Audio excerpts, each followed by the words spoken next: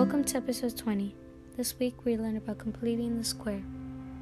When completing the square, you use the formula b over 2 squared to get the c term.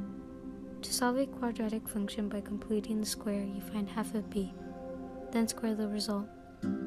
You then add that answer into x squared plus bx, which would be your c term. I also learned that the coefficient has to be 1, and if it isn't, you divide the quadratic function.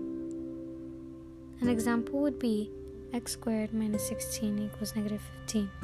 You substitute negative 16 in for b since it is the b term.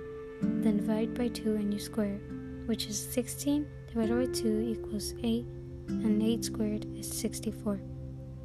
You put the 64 into the function and add it to the negative 15, so the equation could be balanced out.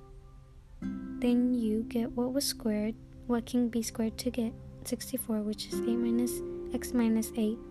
You square the binomial.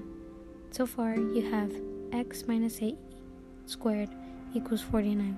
To get rid of the square, you square root it to both sides. It cancels out and you have x minus 8 equals 7, because that was the square root of 49. You create two one-step equations where 7 would be negative and the other would be positive.